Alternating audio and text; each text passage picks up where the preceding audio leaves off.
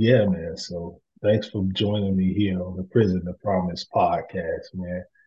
I don't know if you've had an opportunity to check out any of the amazing guests that have preceded you on the Prison to Promise podcast, but one of the things that everyone on this podcast has in common is they have a experience with prisons and jails.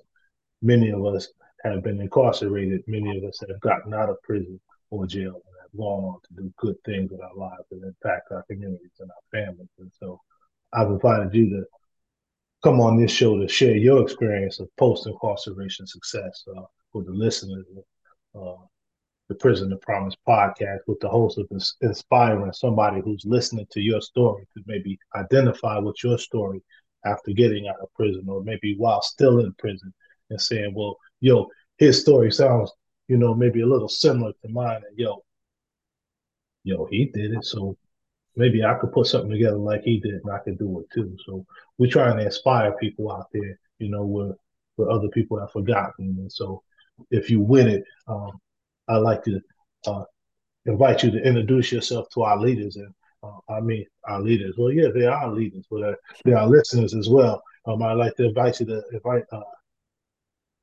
introduce yourself to our listeners and maybe tell them a little bit about who you are and where you're from. My name's Antwan Carter, born in Boston, Mass. I did 15 years and 9 months for murder. I recently got out January 17th, 2023. As of now, I've been out almost 11 months. So as soon as I came home, I just, hit the ground running. I had all that time to sit in prison and kind of figure out what I want to do with myself and just kind of just realize, like, the error in my ways and the false beliefs that was leading me to a place to where I was at. And if I wanted to transcend and move forward and not look back and forgetting those things that which are behind me and moving forward, I had to, change my way of thinking. So I just started to put together a vision board, things I wanted to do, found out, my gifts and my abilities to do certain things. And I just started formulating the plan. But it started in prison first. It didn't start when I got out, change start within. And it starts, from the day you realize, like, all right, I want to change and I want better things for myself. So that's the process. It starts then. That's the inception. And you just work towards it. So while I was in jail, I just started becoming an avid reader. And I always was inquisitive and asking questions. And then just, God, allow certain things to happen and certain people for me to meet and just ideas that come into my head. And I just went on like a writing campaign, a reading campaign. I started reaching out to different people. One of my things is writing. Yeah. I started writing like professors, just looking for like mentorship and just, I was on the process of writing my first book. When I got found guilty, I told myself, like, I made a promise, like, I'm gonna write a book. And, I just started getting into poetry.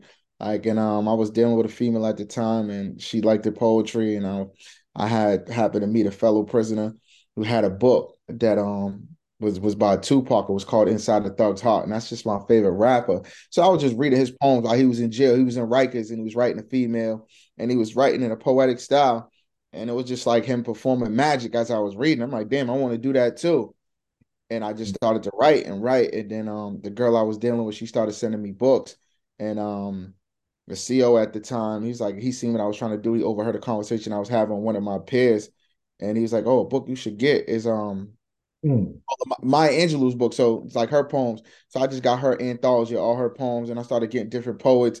And then she sent me a book by John Drury called Creating Poetry. And it just Mm. teaches the format of how to write poetry and how to like look at other writers that you look up to and model yourself after them, but at the same time keep your own voice so you don't become like a carbon copy of them. And that kind of book is transformed and took me to the next level. Yeah. And then Yeah. yeah, I just started like, all right, I'm gonna write a book, and I started going on a journey writing my book, and it took me like 4 years to get it to where I wanted to go because I was kind of just still formulating. I already had it done. I was in a hole for like 90 days when I first got convicted, and I was writing it. It was just like a collection of poems, and it was just like I was writing poems like three times a day. And I'm like, yeah, I just put it together, but it wasn't done though. Like if I would have rushed and like, let me get it out now, it would have been a horrible job. So I just, was, sharing myself and my Mhm. ideas with prisoners. And it just kind of just, birthed itself and it just started refining the process and it just got better through time. Yeah. Yeah. Eventually, I published it. That's heavy. And yeah, I know that you are an author and I know you have like three books. And so a little later in our discussion, I definitely want to come back to your books, you Yeah. know. But can you talk a little bit about who you were, man, like prior to you making that transition to Oh, be hungry for knowledge and like learning and reading and like getting on a different track than that track that resulted in you being in prison for 20 years. first, I always been inquisitive. I always hung around people that was older than me, and I always listened. Like even Yeah, though, like, I was, you know, like in the streets, right? Looking for, a male role model figure, somebody that you could look up to and kind of emulate. And all those people that, I looked up to and emulated was in the streets, right? So, you yeah, being, taught the wrong beliefs, like the things to believe in, and that only leads you, to two places, either jail or death. So it hmm took for me, to, have my life taken away from me yeah, to change and challenge those things that I thought was true. Because the people you're running with, the people you're risking life for, yeah, on the line, on the field with, when you locked up, they ain't there. yeah. Where they at, They right? got money. They got money to buy on some weed, but they ain't got no money to send for you or put it on the phone so you can talk to them or send you $20 so you can get the bar soaps and toothpaste and the things you need. And What so Park said, I try to find my friends, but they're blowing in the wind. Facts. So, you find that out in prison. So even your Yeah, family, like, so, you realize who's really there for you and the value of people. So that was just like a culture shock for me. Like when I went in at 18, so I went as a kid. So, when you're that young, you're impressionable, right? Your mind's still trying to figure out its place in the world. So just to have that and the trans shock too. yeah, so to just have that transformation in your mind, like damn, like it's everything you're used to just changing, having to grow in prison and just being exposed to different things, like people being in prison for 30, 40 years, like that ain't never going home. I can't get on the phone and make a phone call, get a letter. Like it's Hmm showing you value, like just like how your life becomes reduced to phone calls and waiting on mail. Like that's everything, right? hmm Just knowing somebody cares about you or thinking about you. Yeah, yeah, yeah. So I heard a guy say well, I read it. One of those rappers he had did some time in prison. I think it was like Bobby Smurda or somebody I read. And he was like, yo, it's so ancient in prison. They still got like tape recorders and stuff in there. It's like I ain't yeah, never it seen one of changed now. It changed now. Like you got them. tablets and stuff like that. Tablets. Yeah, Yeah, you got tablets. yeah, You yeah. know, so you get emails. You could get like pictures on your tablet. It's You can listen different. to podcasts. It's different, but at the same time, like they use that as a pacifier to keep you sleep and to realize the bigger picture. Like That's how you know what I'm saying? So people buy music and true. all of these things, but it's just a pacifier. It's not going to stop or change their behavior or have them really think about why, why am I here and what do I need to do to stop myself from coming back to jail. So a lot of That's people, why I run got away you here from to the talk. reality. That's why I got you here having this conversation with me because we pipe these podcasts into the prison. You know, they get like batches of them. They buy them from me and they put them in the prison and they play them. Yeah, so most You people know? in prison, when I was saying just my peers, ain't nothing wrong with listening to music and, kind of just like freeing your mind and escaping. But, Mhm. it gotta be a balance. Like, when you overindulging in that, and then, you got people smoking K2, getting high, Sobos, drugs, homebrew, like, Yeah, everything in moderation, man. These dudes is overdoing because they're trying to escape their reality. It's so hard. And the it's pressure's just coming from everywhere. And they just like, damn, how do I cope with this harsh reality? Like I can't get my girl on the phone. She probably out there having sex with somebody, and you trying to control your girl through a phone call. In yeah, reality, you can't.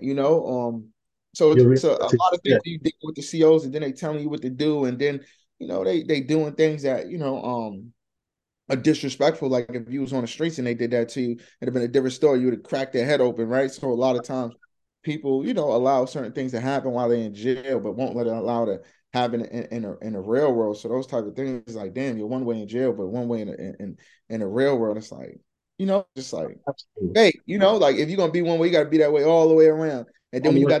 got that stand on that, that's like I'm the same way as I was in jail on the streets Yeah, then going home because it's like you always gonna get disrespected by staff. So it's like learning to pick and choose your battles wisely. And because you do something one of them, you get time, you get on and after.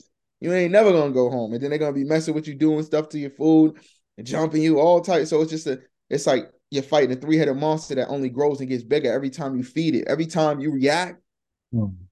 So they come to work just looking for rap. Like, yeah, we're gonna mess with this dude today because we know we can push his buttons. So it's a psychological war. So you got to So learn how, how to so use intellect tell me over this. emotion. So how did you navigate, and like how did you, because a lot of young cats I've met, and I was a young cat when I went in. I did 8 joints. I've been out for like 25 joints, almost 26. This month will be 26 years, I think. But when I went in, it was a lot of young cats and a lot of guys I talked to who are older now. They talk about when they were younger, they were violent, but sometimes they changed.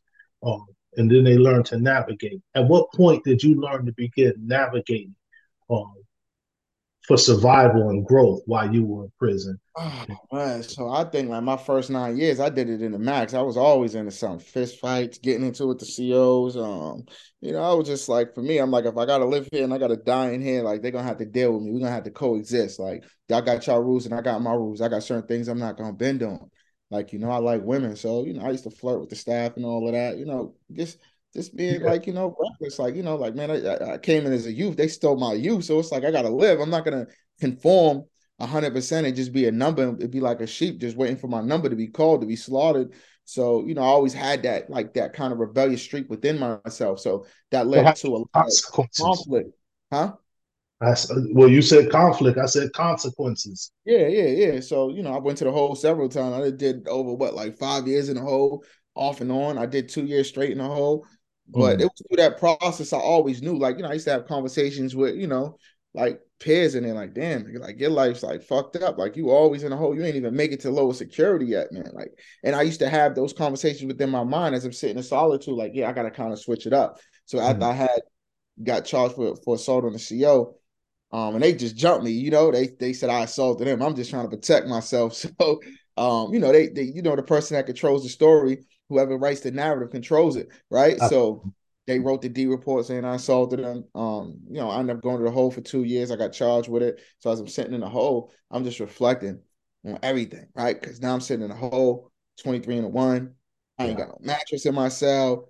I ain't Mm. got no food. They tamper on my food, just everything. So it's just like, damn. Now it's like everything I need, I got to get it through these people. Toilet paper, they denied me. Toilet paper, acting like I'm not asking for it. I'm reaching out to my lawyer. I got them coming up, taking pictures of me. Just different things, just advocate. I'm like, all right, I'm gonna just sue these people. And now I just start recording everything.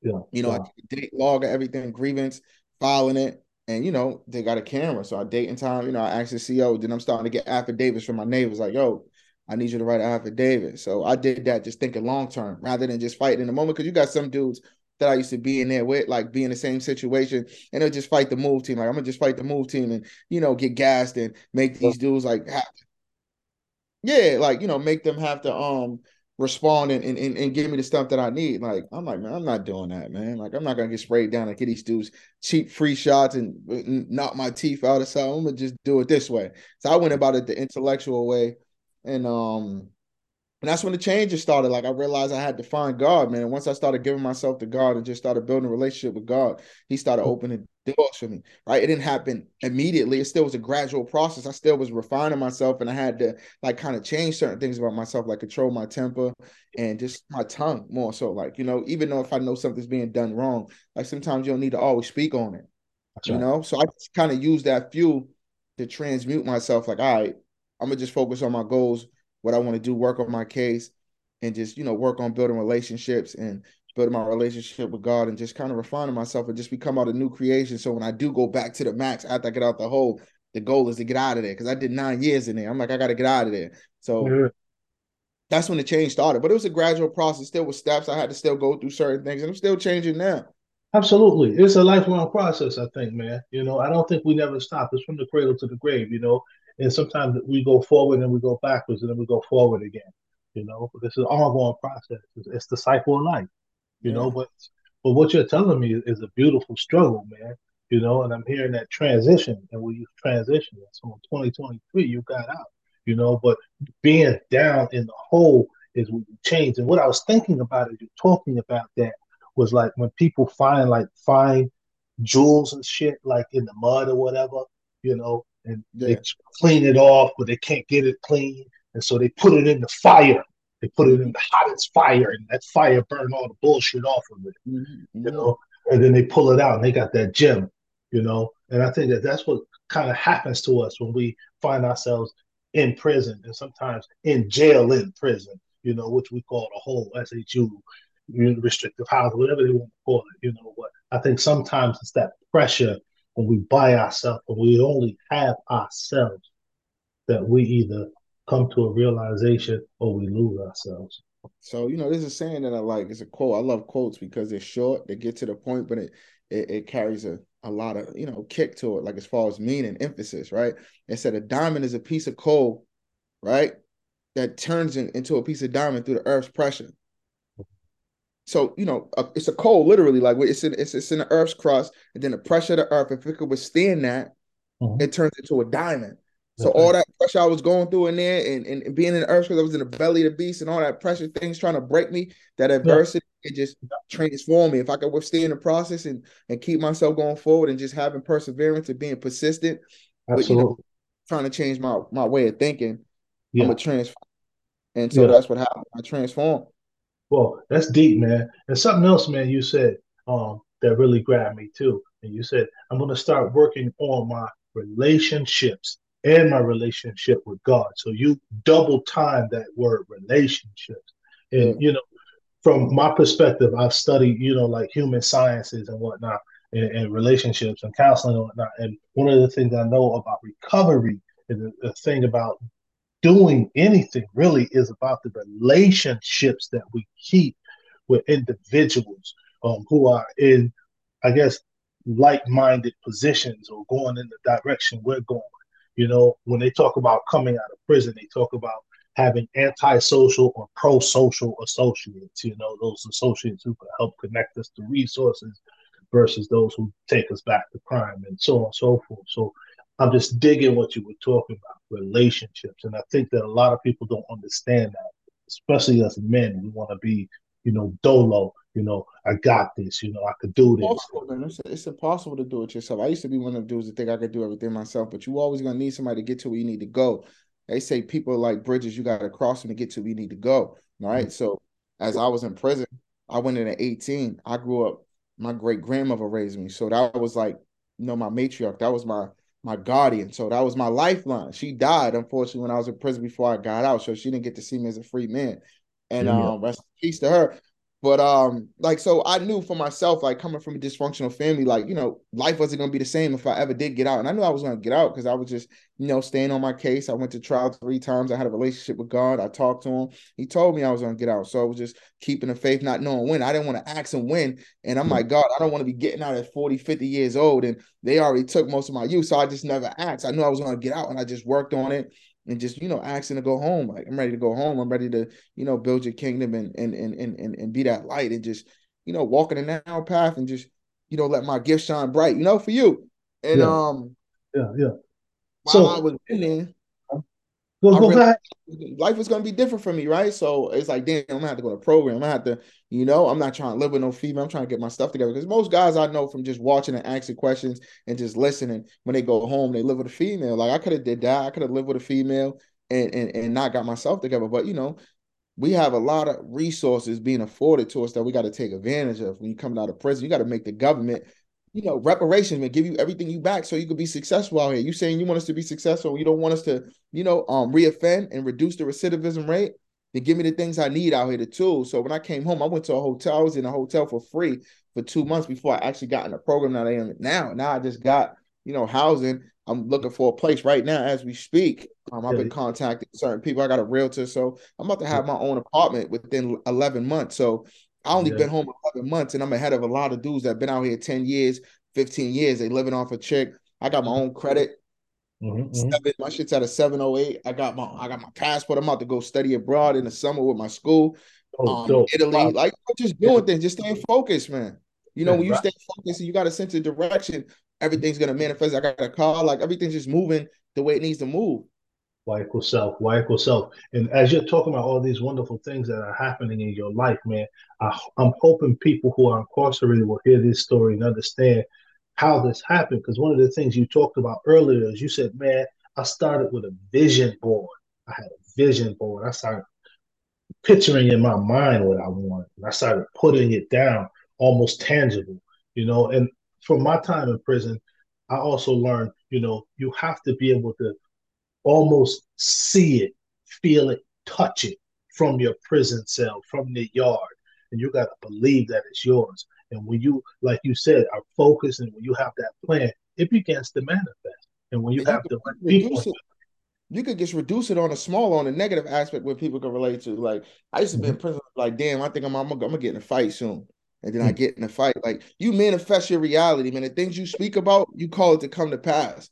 You know? So it just flipping a switch and just, making it on a positive aspect. Like, even like with a female, like, yeah, I know I could get that fee. I'm gonna get that. I'm gonna get her number. I'm gonna take her out. And then it actually happened. It's the same way. Like, I'm speaking this shit into existence. Like, I'm going home. I used to tell dude, I'm about to go home. I don't know about you dudes. Y'all dudes sitting here, complaining about why it sucks in here and ain't doing nothing to change your situation or the situation that you in. But I'm getting out of here. And so this dudes that been in there 30, 40 years and I dipped off. Like, I'm gone, bro. Like, yeah. So how'd you get out? So how'd you get out? So through the appellate process, so my lawyer, I went to trial 3 times. So I had two hung juries, and then I got found guilty on my third trial. So my case is unique. Like, anywhere within the judicial system, the issue that I had was that the only witness that they had was convicted of perjury on the case for lying on the case. But then they said under conviction of perjury that, when it was understanding the second trial, that the prosecutor made them say what they said, like tell the story that me and my co-defendant killed somebody, that they was never there. And then, the prosecutor went back up there trying to rehabilitate the witness. And then my lawyer's like, hold on, we got to get a lawyer for this. This case is over. They didn't want to dismiss the case or nothing like that. I ended up getting a hung jury. The jury heard the story about supposedly me and my Cody going on a thrill ride to go kill somebody, revenge a shooting. And then the witness recanted after being on the stand for 4 days. And then still, right, they like, all right, we're going to let this person's prior testimony from the first trial when I got a hung jury come in the jury to bring that in the deliberation room. And my lawyer's like, if you do that, he gets a free trial. You can't do that. Right, The live test, this witness already testified. So what are you trying to do? You're basically trying to bolster the witness credibility by putting these trial testimonies from the first trial in as if it's fucking testimony, like as if it's facts. They already got it. You got to let them just deliberate and let them come to their own conclusion. They just watch this person testify and say that this thing happened, then recant it under the cross, redirect under the cross examination of the Commonwealth.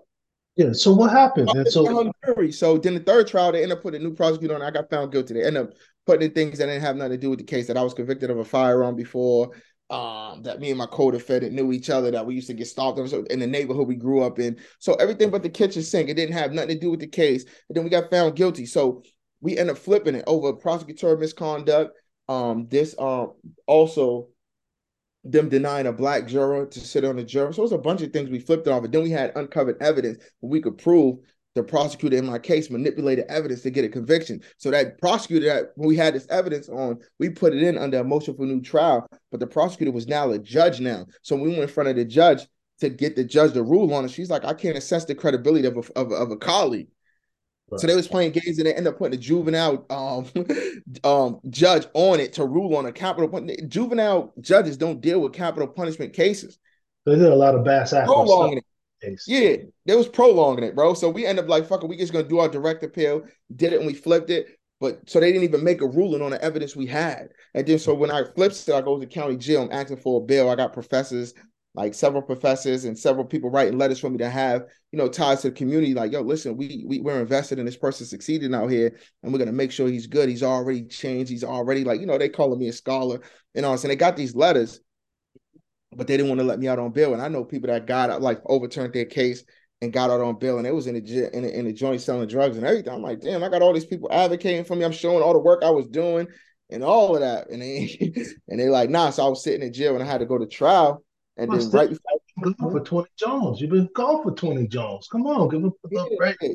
Yeah, they wasn't hearing it though. They wasn't hearing it. They're like, man, you got to go sit. So I went back to county jail. So I'm sitting in county jail. And I'm like, man, I'm like, kind of discouraged, man, like, but that was another test from God. Like, just allow me to do my work. And it's not your time to get out yet. Time is everything, right? So when it's meant for you to get out and your timing, like God's so ill, like I got a lawyer, $1,000 lawyer for free. I got $100,000 lawyer for free. I had one of the best appellate lawyers and I had the best criminal defense attorney within Massachusetts for free, bro. That's dope. That's dope. And I ended up getting out. So, they was begging me to my lawyer wanted me to go to trial and stuff like that, but I didn't want to go to trial. I could have beat it and all that, but I just knew these people were playing dirty, like the stuff that they did. And I'm just like, man, I want to just make sure I'm going home. I don't want to roll my life and put it in, like play dice again and gamble and then put my life in the juror's hands and the judge's hand. Because when you're going to trial, you're going against the DA and the judge. The judge is working with the DA, helping them to prove their case. They're supposed to be neutral and assess whether what evidence coming and if it violates your constitutional rights and if you're getting a fair trial. But they know like it's hard to prove murder, so we got to kind of tip the scales to kind of help them prove their case. And I didn't want to go through that again. The fourth trial, I'm tired. I'm emotionally drained. I've been through so much. I lost a lot of my family members since I've been in jail. I'm ready to go home. Right, right, right. So I'm like, man, I'm gonna just take it and go home. Because at the end of the day, in America, man, it don't matter if you're innocent or guilty. That's just a title. They already think you guilty. You black So, in America, you guilty, man. You heard you a weapon. They look at blackness as a weapon, man. You heard? where Let is them going? speak like this. They think you angry. Nah, we just passionate. We soulful people. So So everything's always taken out of context and character. So it's been like with white colleagues or friends in the past, and they feel like they've heard black people talking and going on like we're going, and they get a little excited. They're like, "Are they yeah. angry? Are they about to fight?" It's like, no, people are just enjoying each other. Yeah. People are passionate. You So for know, me, one thing I learned just being in jail, man, I don't get caught up in labels and just like how people perceive certain things. Everybody gonna always have an opinion about something, and their opinion don't really matter. You not at know, all. it don't matter. So tell me this though, and we know that. And so on your road to recovery from being inside the penitentiary, um, what are the things you're doing now? And one of the things that I'm personally interested in is your relationships with the professors and what are you going to be doing with them? So the people I was writing in jail, like two of them I'm still in contact with. Two other ones, like I was supposed to meet one of them. I have, when you get out, you got so much calling for your attention. So it's like when you come from a controlled environment where the stimuli is very low, and then you come out to a free environment that's uncontrolled, you're highly stimulated. So it took me a while to kind of get adjusted. I was overwhelmed when I first got out. So I had a lot of people, wanting to help me and stuff like that. But they also had to understand I had to have time to adjust. And I'm in a whole new area. I'm not living in an area that I'm normally used to living. I don't live back the way where I grew up at. I'm not even like, I might drive through if I got an appointment or something, doctor's appointment, I need to meet somebody, go see family for Thanksgiving or something. I might pull up, but I don't hang out there. Like, you got to expose yourself to new places, new people, and ideas in order to go somewhere. I am not going backwards. Indeed. So that's what I did. And then, just being out, like, so I'm in a place where it's like when I first came home, I was in a hotel. I'm on a highway. I don't know nobody. So I'm in a hotel. Like, damn, I feel like I'm in jail. Obviously I got a computer, I got the phone, I got the YouTube, whatever. I could watch all that. But I did all that in prison. I don't want to watch it. I want to move around. But God had me sitting still for a reason. So it was just like, I implement my plan. I need to get my mass ID. I need to get my mass help. I need to do my driving school because I never drove really in my life. So I did all that. I did everything I needed to do. I got my passport within my first month out. I, Right. I went and, did like it's taking care of what I need to take care of. So like I told you, I had the vision board. So I had all my goals already written out, what I wanted to get accomplished within, the first week, 2 weeks, month, 60 days. And I just started checking them off. Like I need to get my license. So there are people helping you do that, get all these documents, Um, all these things done, or yeah, did you yeah. have So what to do? yeah, so I had a social worker. I had a social worker. She started finding resources for me and stuff like that. I had money saved up or whatever, so I had money to pay for all of that. And for the most part, but I had to get rides. So then my mom knows somebody that she got her own nonprofit organization, and she was giving me like Lyft gift cards and stuff, so I could get rides to different places. And then I went to this organization that signed me up for school and stuff in Boston. It's in Charlestown. And I just started, little by little, just attacking little things that I need to do. Like, I don't want to go to school, so let me enroll now.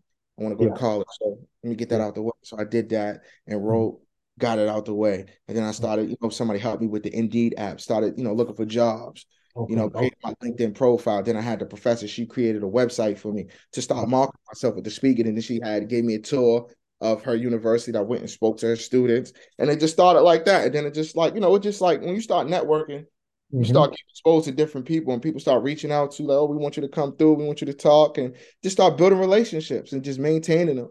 And you start branching for sure in a whole Definitely, different direction, right?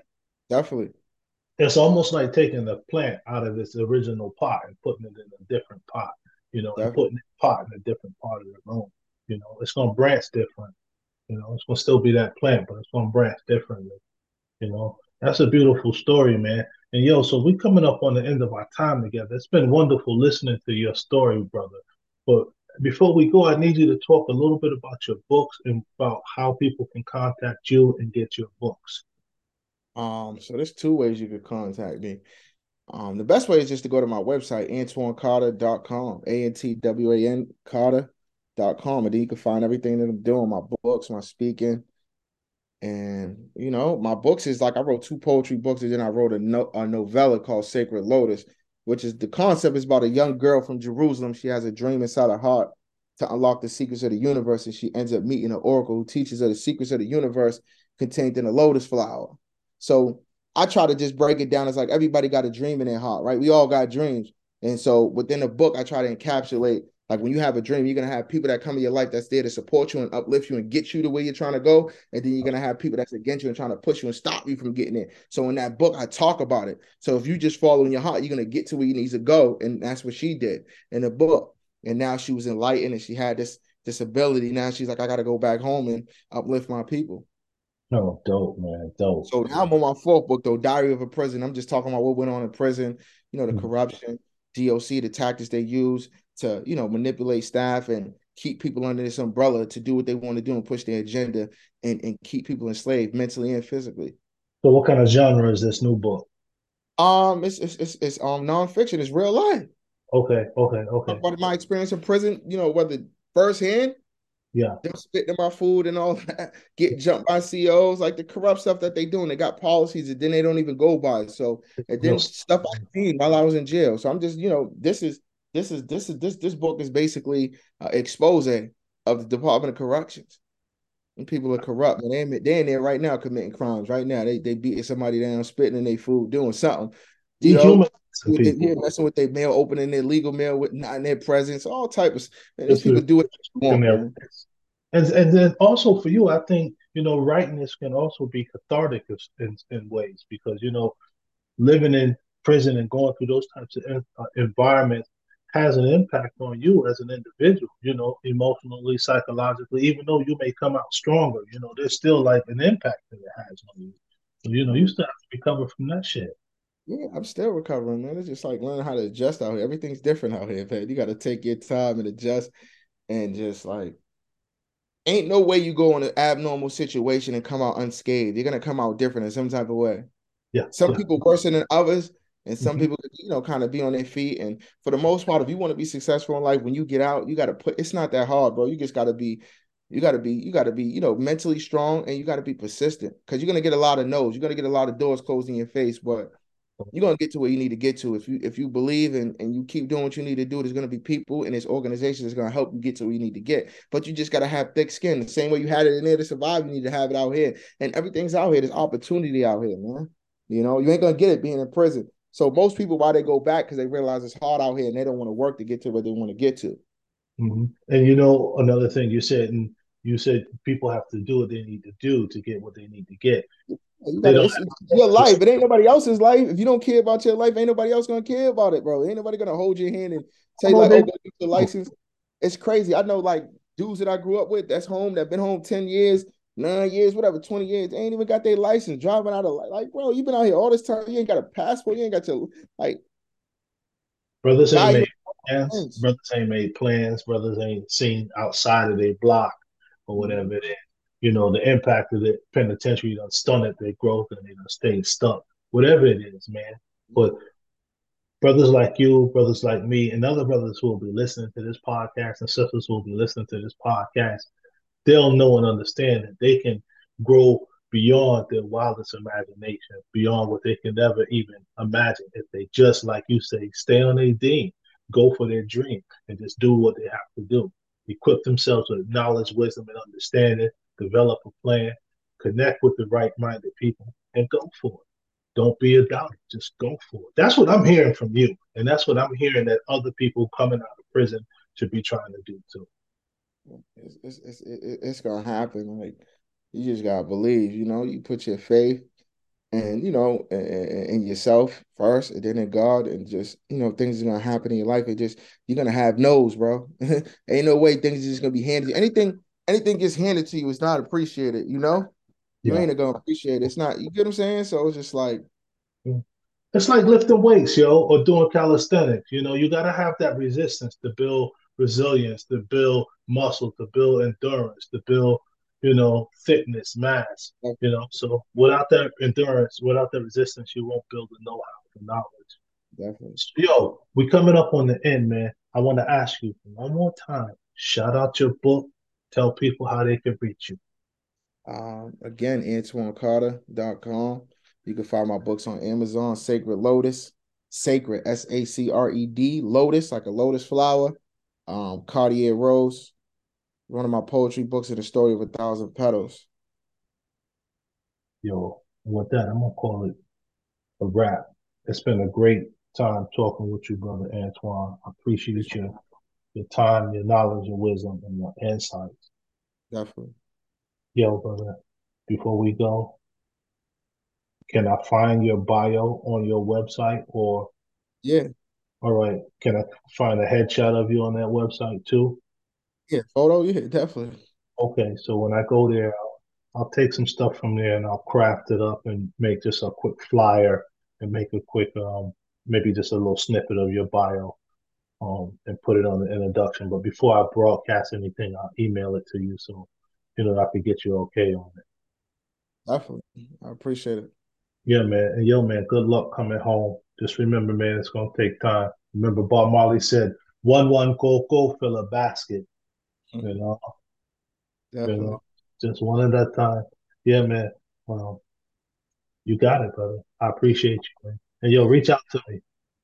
Yep, All right, brother. definitely. I'll be in touch. I have a good day, bro. Thank you, brother. You too. Peace.